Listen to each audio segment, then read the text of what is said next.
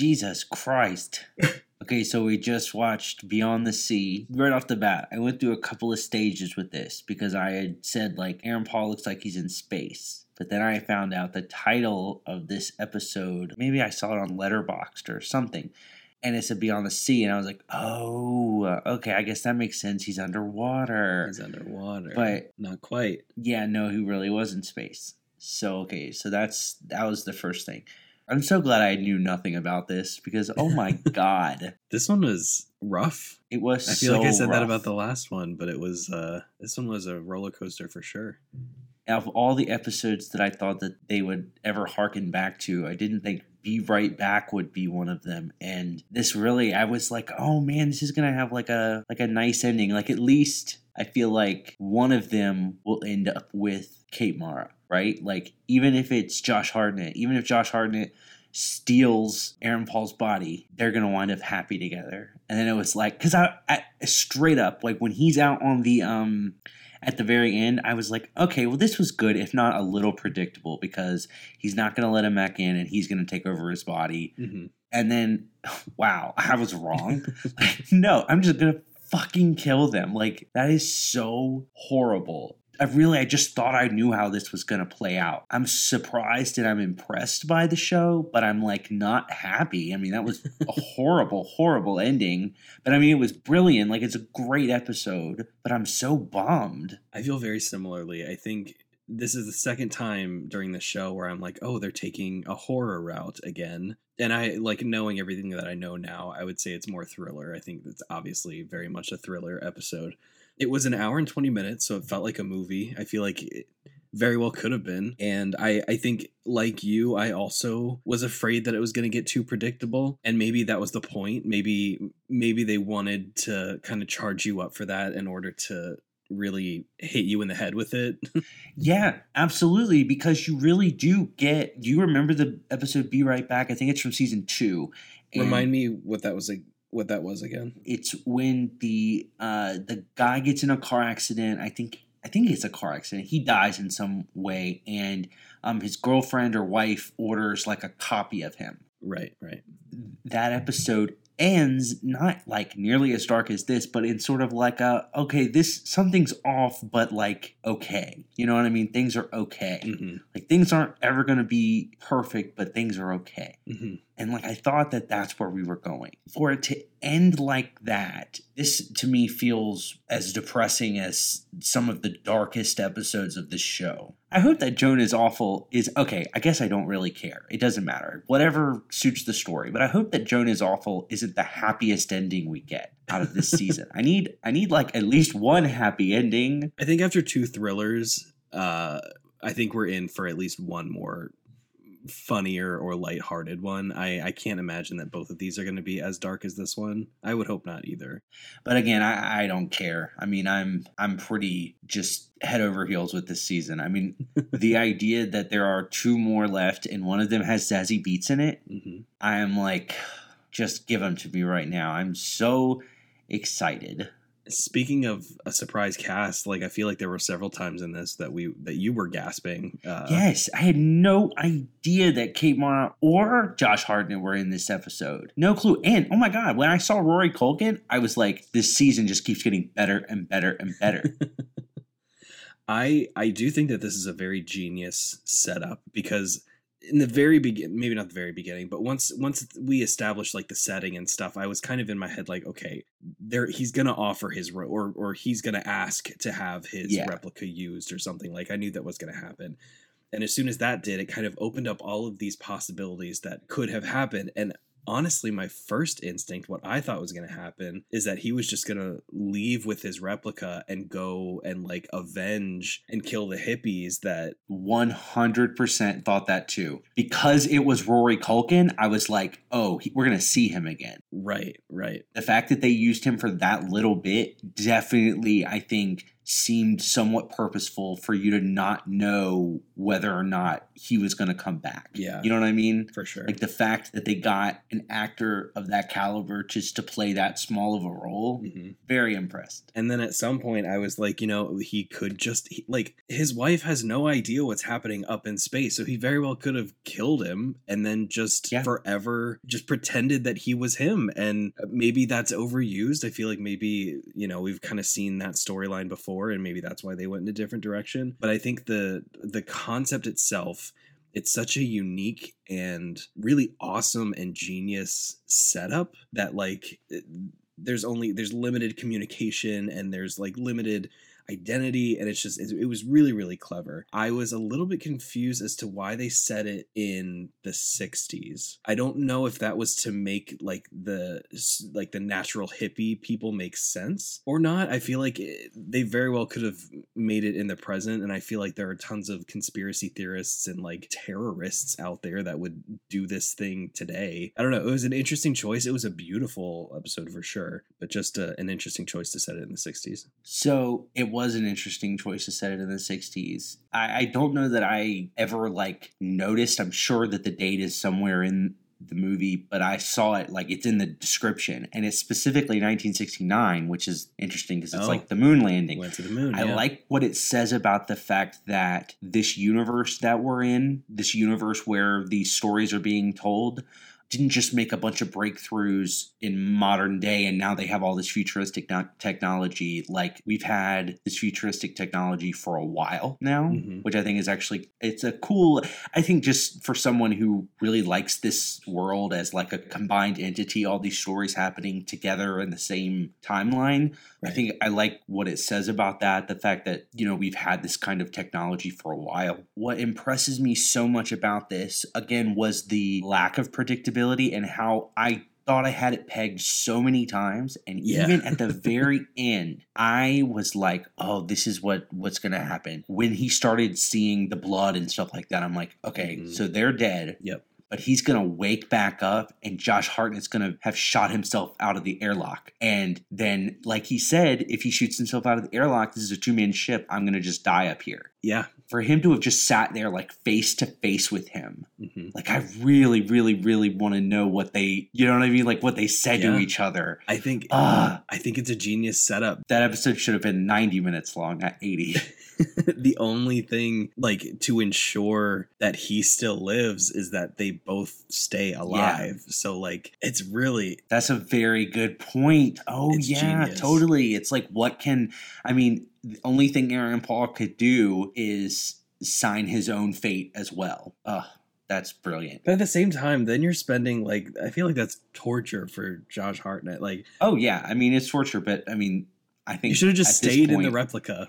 I think Josh Hartnett, he definitely made a rash decision in believing Aaron Paul that Kate Mara's character said those things. Yeah. That's one thing I only know them as their character names. I know we just watched it. I don't know any of their names.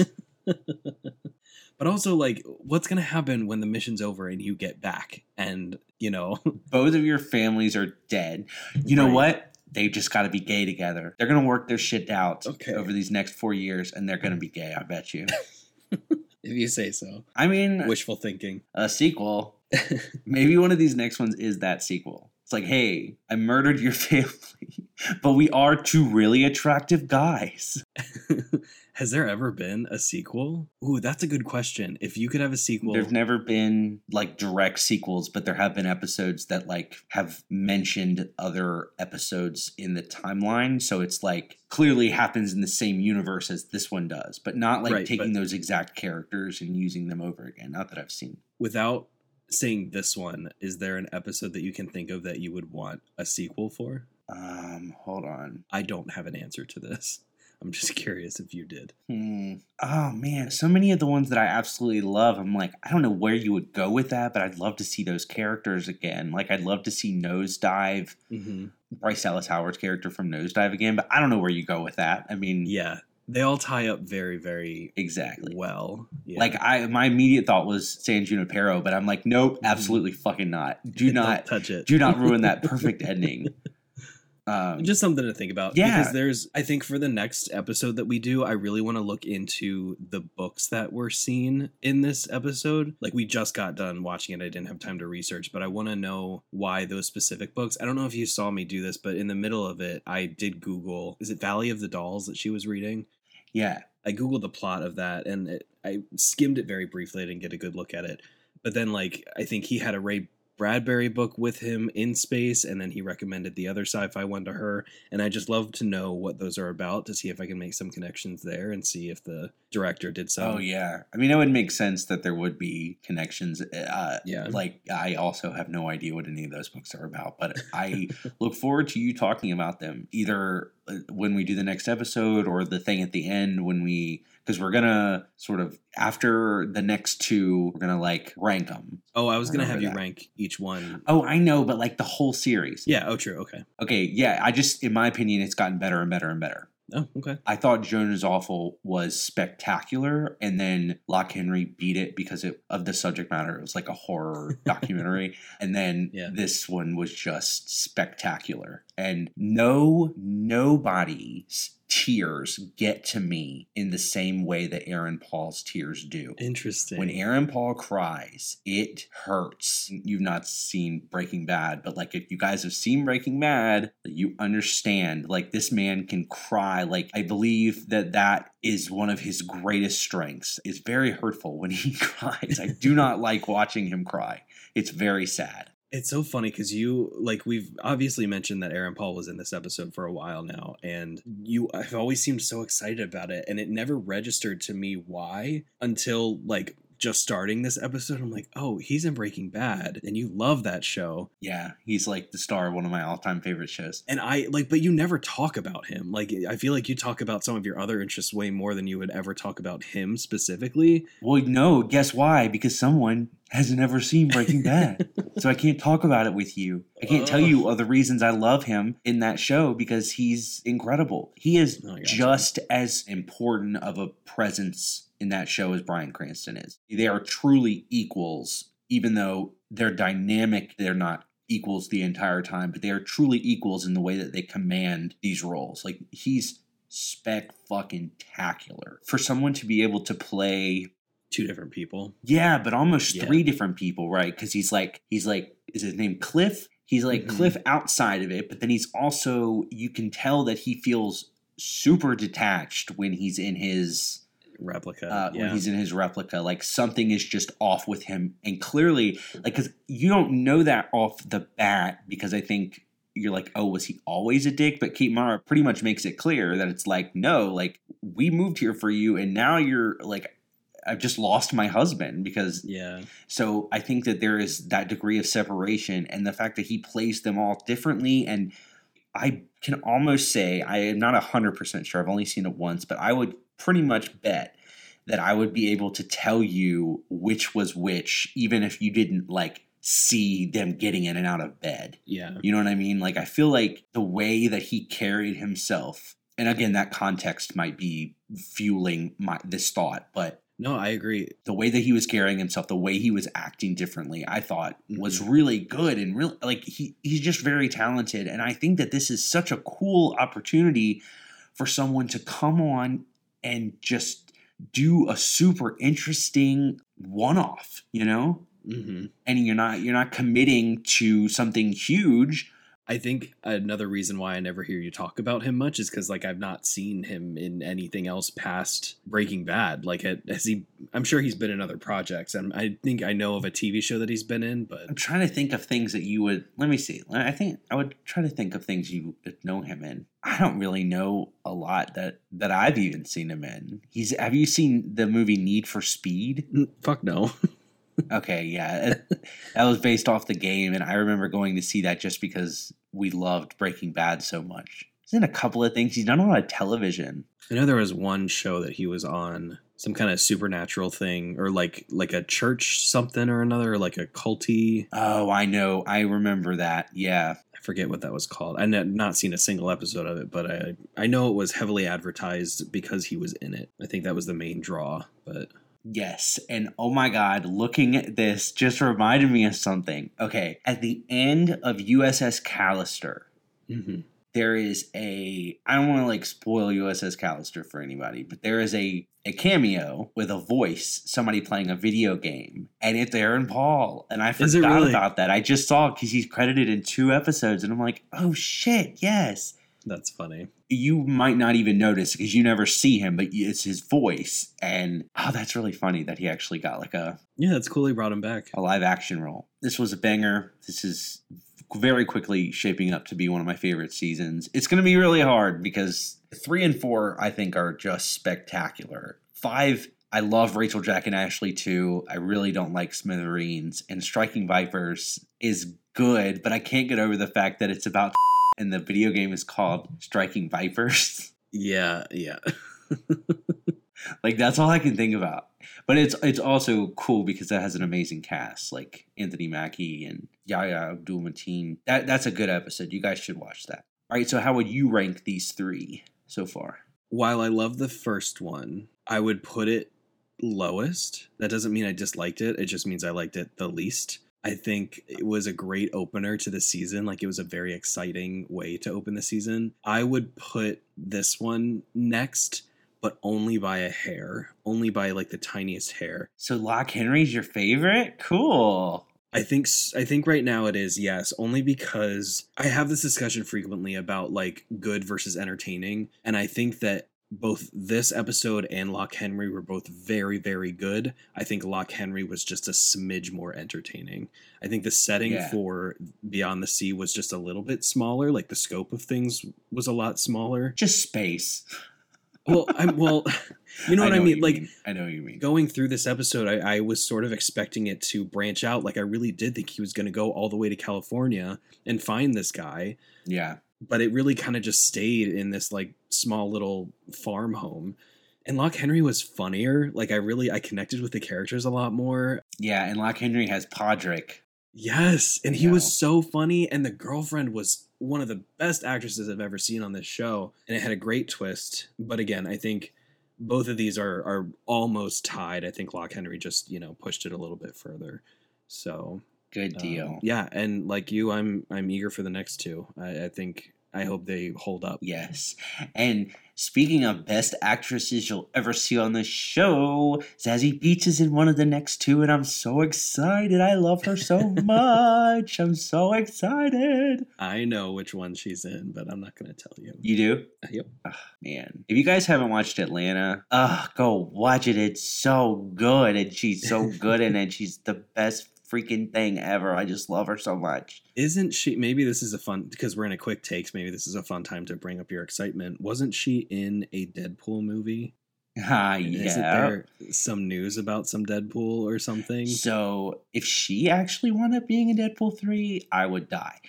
So she's in Deadpool 2. She plays Domino, which she has like one of the coolest powers ever. Do you know what Domino can do? Yeah, she's really lucky. Yeah, that's just her power. It's like she is just super lucky. And that's so funny how it is used in that movie. I love that movie so much. And Deadpool 3 released a picture, and it had Deadpool and Wolverine in Wolverine's like OG animated looking costume. I mean, clearly it's been updated, but it's yellow, and I'm just like, I'm going to die. I'm literally going to pass away during this movie. Like, I got to at least make it to, it's next May or something like that. Oh, wow. This episode is about Beyond the Sea. I'm glad you liked it. I'm glad that I liked it. Me too. Steven, who did Meet the Parents with us, told me that this was his favorite episode. Ooh, okay. And I totally get it, because it's mine so far, too. I hope that means that the next 2 are not like I want the best one to be the last one. I want them to end on a good note. It's hard though sometimes, because it very rarely ever is. Like, hold on, let me look at them. I can think of one finale that I think you would agree is probably the best. Oh yeah, okay. I forgot that Rachel, Jack, and Ashley 2 is the 3rd. Wait, that's a finale? Yeah. Oh, that's not the one I was thinking of. Black Museum is not the best episode of season 4. Oh, that was the one. Shit. Hated in the Nation is, Hated in the Nation's incredible, but that has San Junipero in it and Nosedive. This made me feel as like horrible as like Shut Up and Dance. And Shut Up and Dance is like probably the lowest of the low. And so that episode, this episode, you go there twice. Yeah, it bookends the episode, really. Yeah, God. Okay, so season 2 had a Christmas episode, which that episode is incredible, but White Bear's in season 2, and that's the best episode. And my least favorite episode of season 1 is The Entire History of You. So, yeah, it never happens, except with Rachel, Jack, and Ashley 2, which is universally panned. I would have assumed that Black Museum was... I mean, like, even if that's not your favorite of the season, I think it really ends the season in a great way, I think. Without a doubt, Black Museum ends the season in a great way, but I think my favorite episode of that is Crocodile, and I'm not saying it's the best. USS Callister opens the season, and that's the one that won the Emmy. And Black Museum does have, if you guys have seen it, there are different sections of it, kind of, and one section, the monkey section, I think neither of us like. Oh, like the teddy, like the stuffed animal? Oh, yeah, that one was garbage. We didn't like that part. Good. Yuck. I just love these episodes. Oh my God. Ooh, I want to tell you guys one last thing before we go. I'm getting a Black Mirror tattoo when we go to California. It's exciting. Yeah. I don't think I asked this. Did I ask where you're getting it? Do you want to say what it is first, or on my face? The white bear, the shape, I don't know. I don't know what shape it is. I don't know. Just look it up, I guess. But it's the shape from White Bear. If you guys have seen that episode, it's in season 2, and it's my favorite Black Mirror episode of all time, and it's incredible. And I feel like people would judge me if I got Ashley 2's face tattooed on my body. So I'll settle for that. As if other people's judgment would stop you from making any decision ever. No, yeah, you're right. Well, no, okay, so that particular, the shape was in the interest of, ease and time and not costing a whole lot. That makes sense. But I could see myself getting Ashley 2 tattooed on me someday. I love that episode so much. And Waldo, the Waldo moment, the little bear. Interesting. I love him too. Everything about this show is great. There's 4 bad episodes out of 20 something. So good. All right, well, the next 2 have a lot to live up to. Yeah, see you then.